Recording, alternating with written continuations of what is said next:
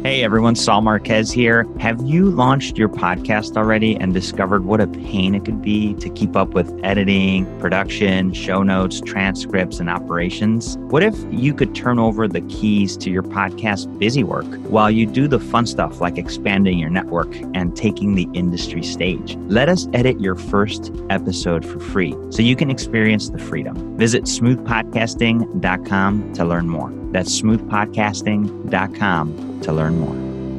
Welcome back to the Outcomes Rocket. Saul Marquez is here. Thank you so much for tuning back in. Today, I have the privilege of hosting Jim Nasser on the podcast. He is the CEO at Acor. They're developing usable, interoperable, blockchain-enabled technologies for healthcare. Jim is an experienced technology executive and software architect, building innovative software for healthcare.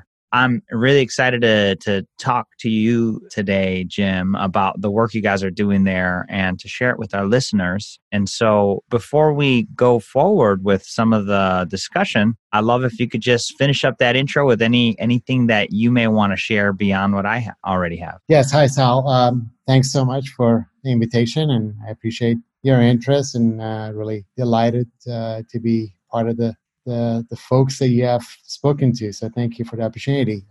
So to kind of wrap up, if you like, your very kind introduction. Really, I'm a technology professional, if you like, a kind of an architect by profession. I have been an entrepreneur for a long time as well. I had my own business for about 14 years or so, and then kind of moved on from that. And did some of my own things for a little while. I was at the Centers for Disease Control for a little while as well, and helped to modernize some of the technology, particularly the scientific application portfolio technology at the agency. And really, as you kind of rounded it up over the last 8-9 months or so, I've been really kind of full-time back at Acor, running our software development business, and really very much focused on healthcare, very much, I guess, over the last 6-7 years being in healthcare. I guess things that I would like to see differently, and done differently, and perhaps value that I think we can add collectively that we don't necessarily see. So that's really the motivation. I think there's, like all of us, Sal, I think we have personal reasons and personal stories, in there that maybe were the catalyst to get us, motivated into healthcare. Is certainly not an industry we consider as easy to break into. So, and certainly in my case, had personal situations, particularly with my family, where I've seen really how healthcare is just really not delivered, right? In an industry that really, for the amount of money that's spent and the amount of the percentage of the gross domestic product that is dedicated to it, it really underdelivers and at the core lets individuals down. So all those things are kind of behind, I guess, my motivations, kind of being the space that I'm in. I think there's an opportunity for technologists like myself to get into this and really kind of make a difference. And that's what we're trying to do. Well said, Jim. And yeah, there's a lot of money to, really to get a product that is not the best that it could be. And, I was just talking to a friend this morning, and he said that he needed to get a stress test and that the test is $18,000. And I'm like, man, that's like a couple hours, 18 grand. Oh man. And he had a copay of like 1,800. He's like, man, I don't even think I'm going to do it. And this happens too often where something, is not probably priced the way that it should be. It's overpriced and people don't get it because now employers are also offsetting their cost because it's getting ridiculous. So couldn't agree with you more there, Jim, and appreciate you mentioning your very strong will and your strong purpose for being in the business. Thank you. Yes, and it's funny you mentioned the $18,000. I think for many people, the issue is they don't even know what the price is. In fact, even after the event, when you come back and see the bill, you really cannot explain it.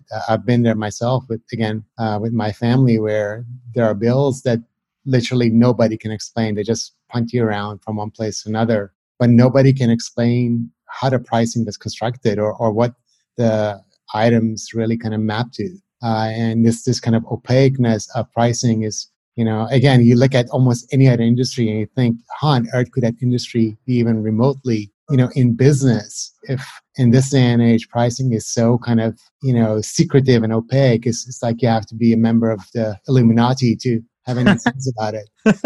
But that's the reality of what we deal with. And I think most of us basically are exhausted into submission, right? Because we're like, it's just not even worth the amount of effort because you just don't get there, and it consumes so many cycles. So you're kind of like beaten up. So Jim, yeah, I agree. And so tell me a little about Acor and how the business is adding value to the healthcare ecosystem. Yeah, sure. I think you did a good job explaining really what our mission is. And we're here to build modern, usable, essentially real-time healthcare technologies. We have a focus on technologies that really, by and large, like in my mind, provide computational proof of transactions, right? And hence the blockchain enabling. But I think, again, I think it's important for us to not get sidetracked by blockchain or any other kind of exotic technology per se, because they're really just enablers, and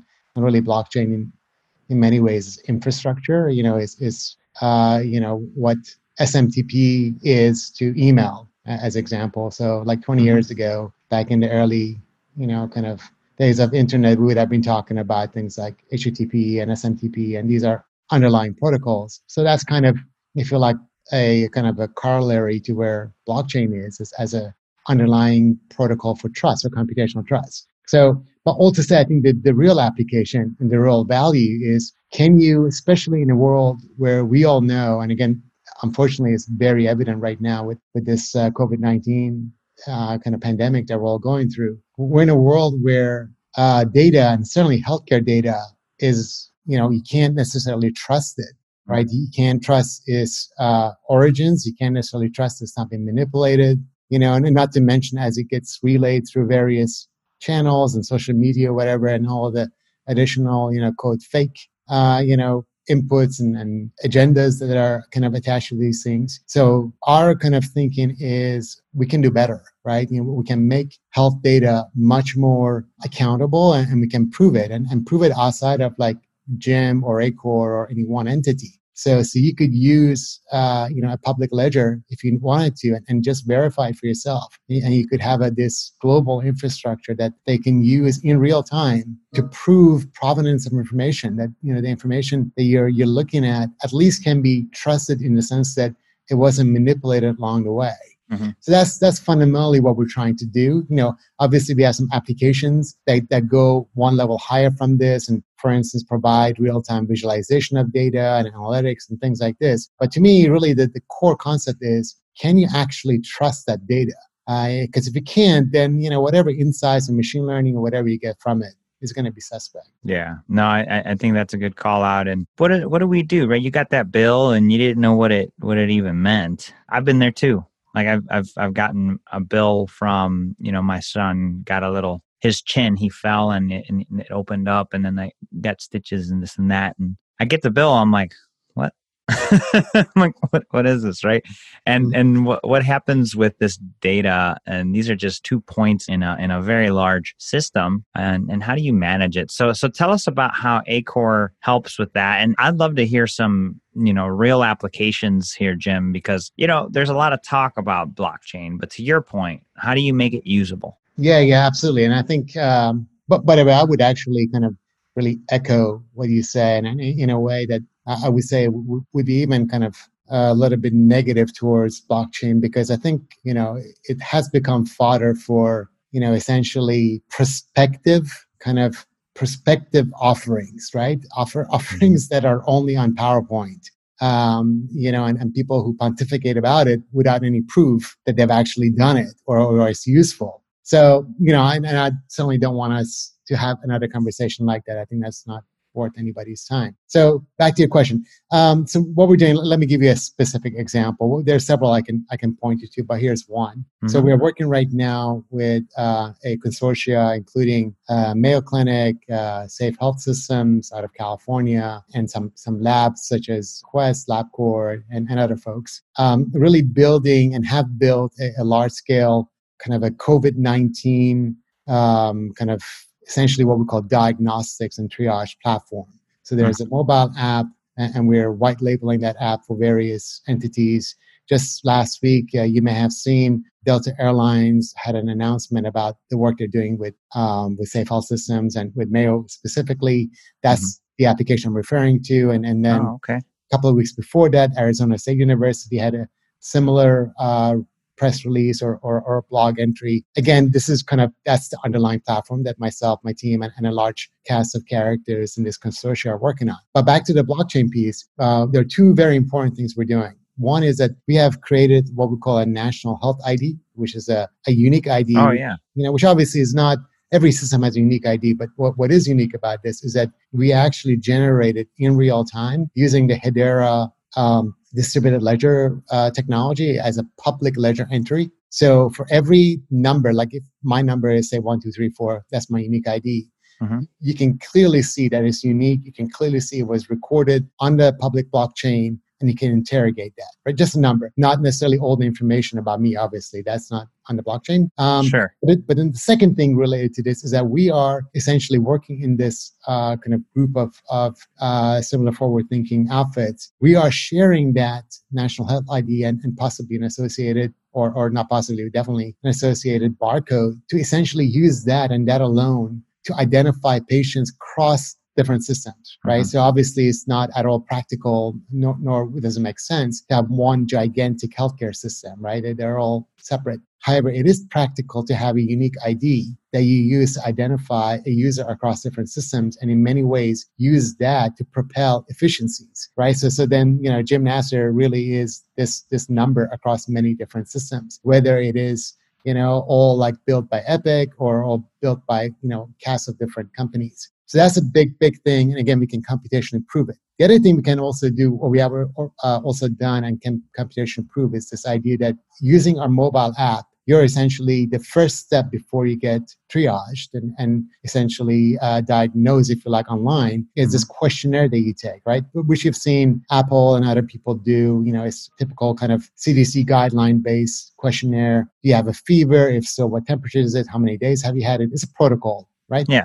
But what is important, what is different to pretty much anybody else, I don't think anybody else is doing this, is that those questions and the outcomes from them, because the outcomes really are medical endpoints. They lead to testing, or they lead to a telehealth provider speaking to you. We record every one of those as an encrypted reference on the public blockchain. So again, we can computationally prove that those transactions happen at the time they happened, and here's a ledger entry to prove it. So if an auditor said, hey, Jim, Acor, prove that this is real and you didn't fake the data because of your own agenda, we can prove it. We can prove the full data provenance for all of that. And again, it's done in real time. We can report on it. So both of those are already in production, are being used actively. Again, nice. Our clients use the application of these, such as the trusted, if you like, transaction. The fact that we use blockchain and make it, have this provenance really is, to me, is an abstraction. They don't need to know about that. But if somebody says, prove to me you haven't manipulated data,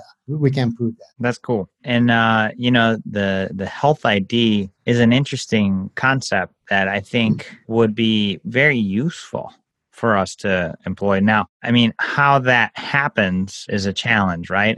What do you think about that? Are we any closer to getting there? Yeah, it's interesting, right? This is obviously this is an issue that's been around for a long time. I think if I recall correctly, sometime in the 50s, there was an initiative to create a national health ID, and for various reasons, most of which was really political and territorial, it did not happen. And of course, as time has gone on, again, you can easily imagine this, right? So a big EHR vendor, and you have your selection of 2 or 3 monopolistic ones, oligopolies, they want to have their own unique identity and not share it, right? Regardless of the fact that, Jim or Sal could be on 3 of these systems, 3 different systems. So that has unfortunately kind of gone on. And as time has gone on, there's been real kind of financial incentives for them to keep it that way, and disincentives for this kind of interoperability.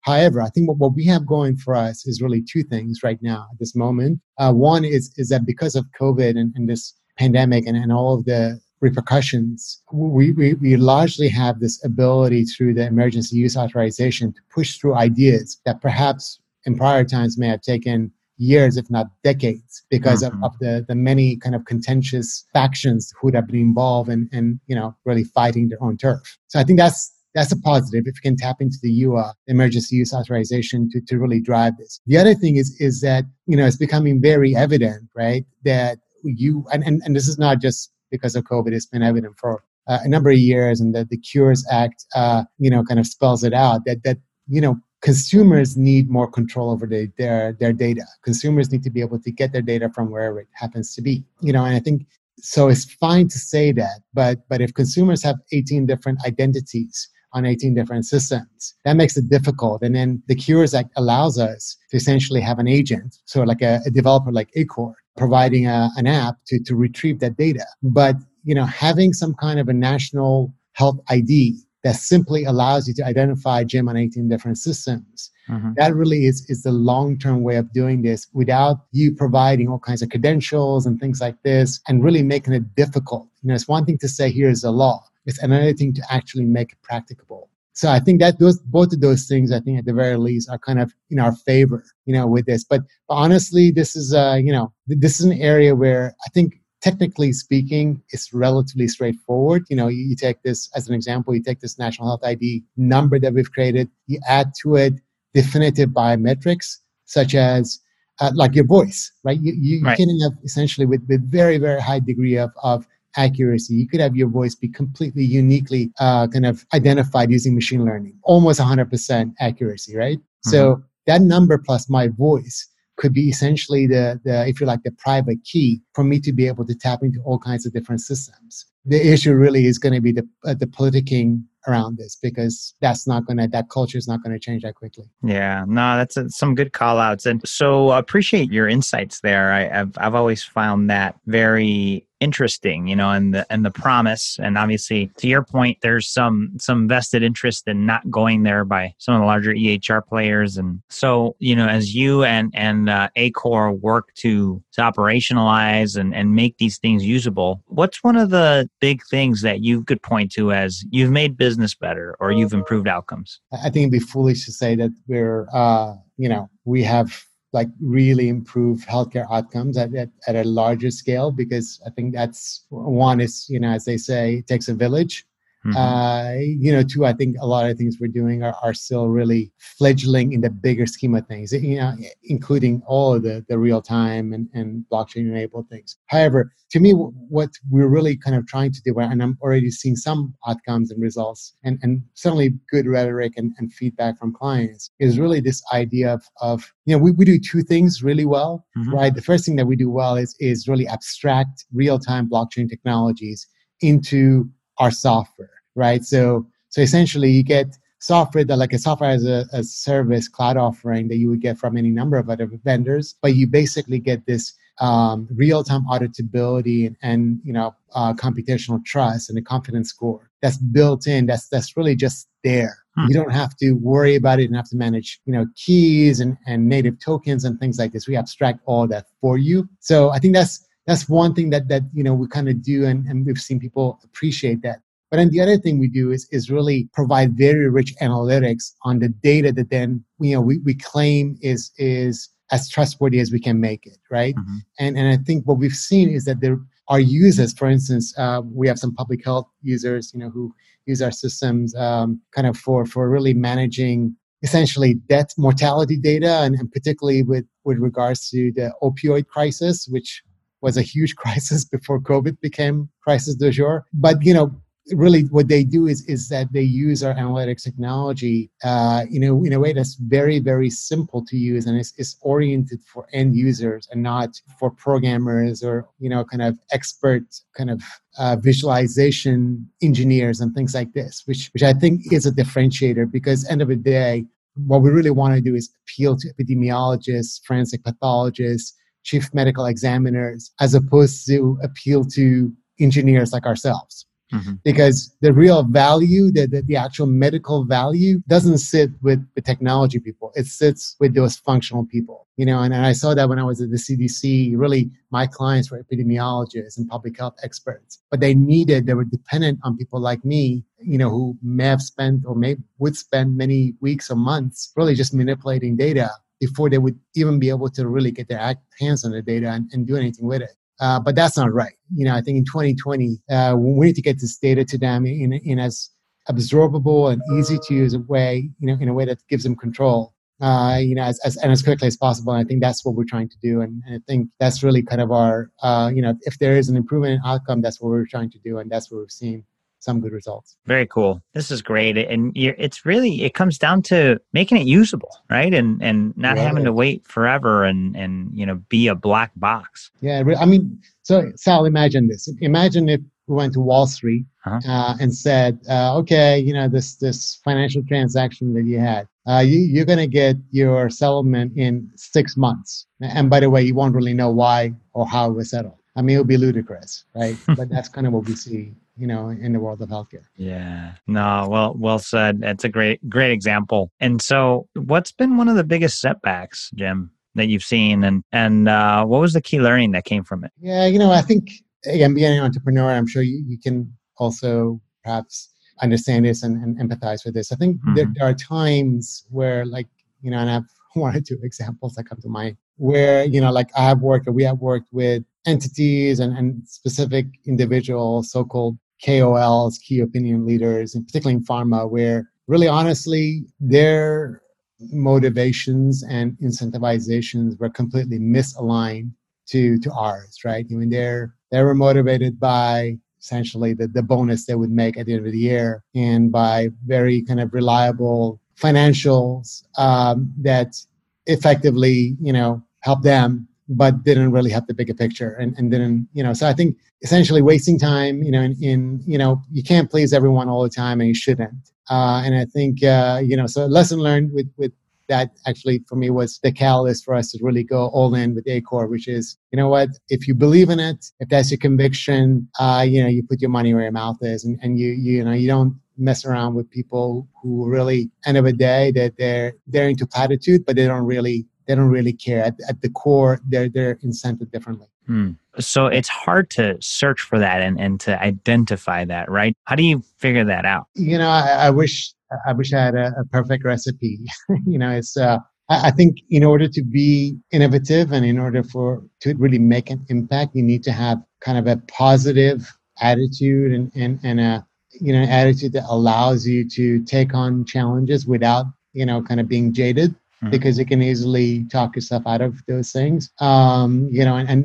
And of course, as an entrepreneur, it's always uphill. It's an uphill swim, and you have to get used to that and have a skin to deal with that. But I think at some point you have to have that objective, kind of, if you like the Mendoza line. I'm using baseball analogy here, to know that this is, you're below that line and you just got to drop it. Yeah. If you're batting below 200, it's just too late. Forget about it. Let's move on. And I think that's sometimes as entrepreneurs, we have unending enthusiasm and we think everybody kind of thinks that way. But the reality is that's not the case, and people think differently. It doesn't, again, good, bad, or indifferent. But if your objective is to make change and ultimately that's not everybody's objective, then that's not a good place to be. And you need to, you need to have some degree of control over, what you do. Otherwise, all you do is cite problems and not actually create any solutions. Right. No, that's awesome. And speaking of enthusiasm, what would you say you're most excited about today? It's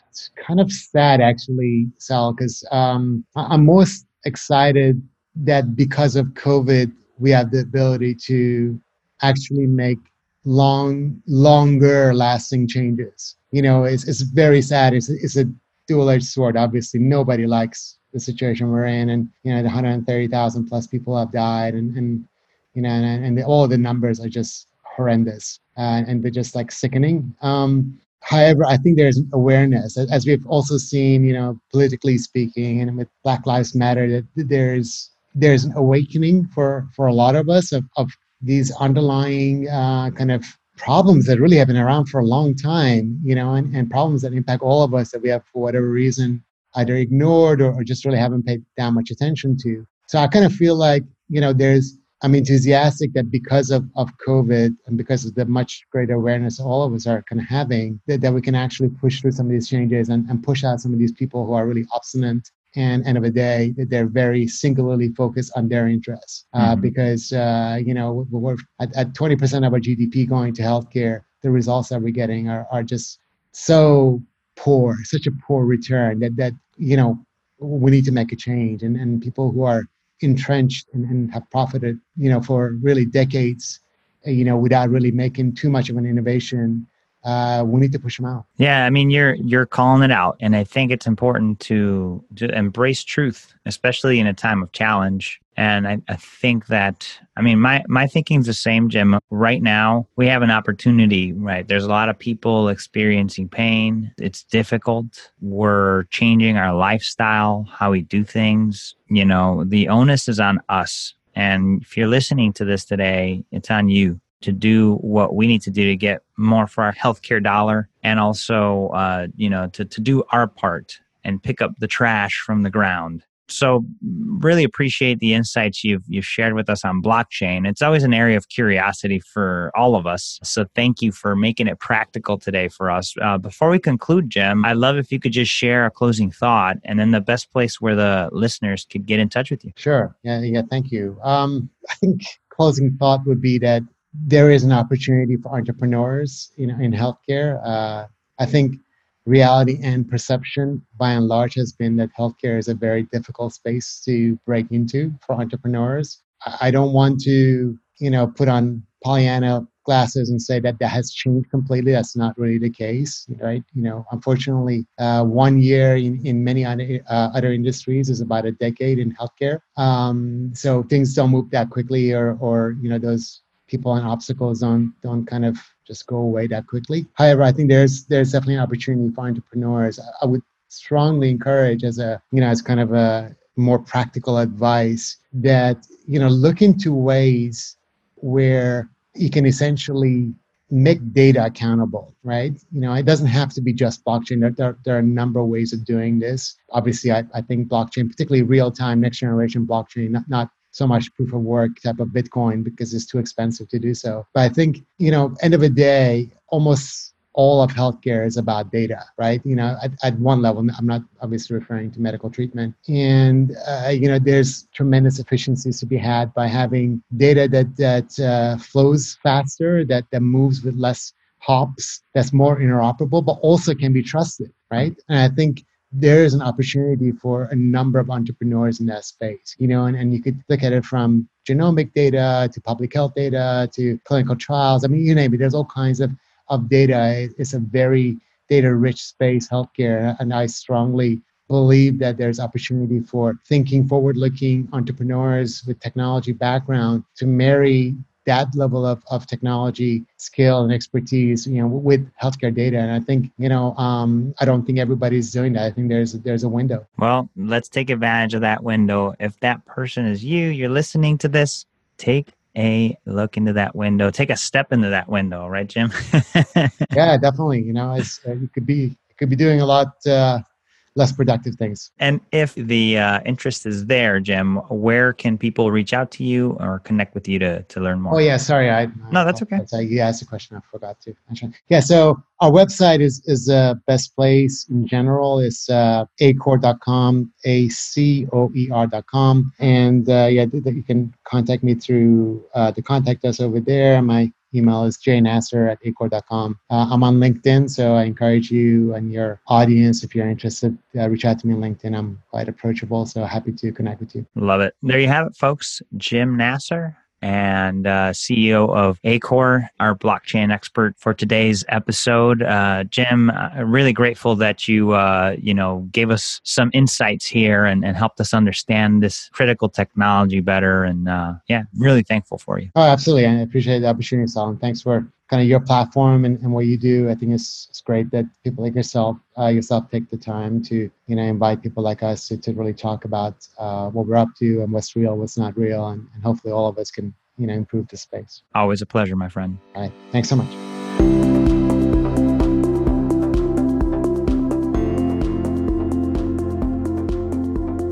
Hey, Outcomes Rocket listeners. No podcast? No problem. Launch a professional podcast you'll love in 4 weeks. Most people hire production companies to edit and distribute content that sounds bad and does nothing for their revenue or their network. But you could turn the key to a made-to-order podcast and skip all the pitfalls that make 90% of shows discontinue after 5 episodes. We've got the expertise, the elbow grease, and you're back on this one. Visit smoothpodcasting.com to learn more. That's smoothpodcasting.com to learn more.